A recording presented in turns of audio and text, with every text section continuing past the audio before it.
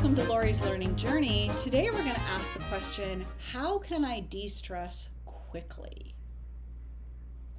You ever been in that situation where you know you're tense, and I don't know, sometimes friends give you advice like, well, just relax. Oh, thank you for that. Let me write that down. Relax. I didn't think about that. But there are times when we know we're stressed and we just, how do I let it go? So here's what I do.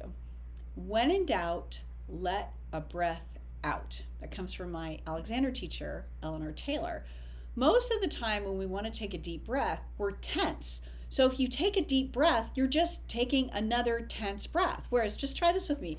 Sit back and just, and then let the new breath come in. And then pay attention to your body. If you're sitting or you're standing somewhere, just notice stress lives in our body in the form of tension. So you don't have to do anything. Just invite your shoulders to relax, your throat to relax, your legs to relax, your stomach to relax. Let your stomach poke out a little bit. And just invite those parts of your body that are holding on to that stress to just let go. So that's option one. Option two of how to de-stress quickly is a lot of times we get stressed because we're looking at screens all day.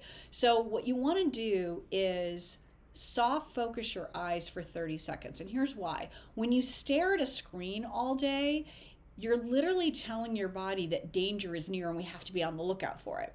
So if you take a moment, just do this with me. Make your eyes go soft focus, like you're paying attention, but you're not really looking. Just do that for a few seconds. Feel that?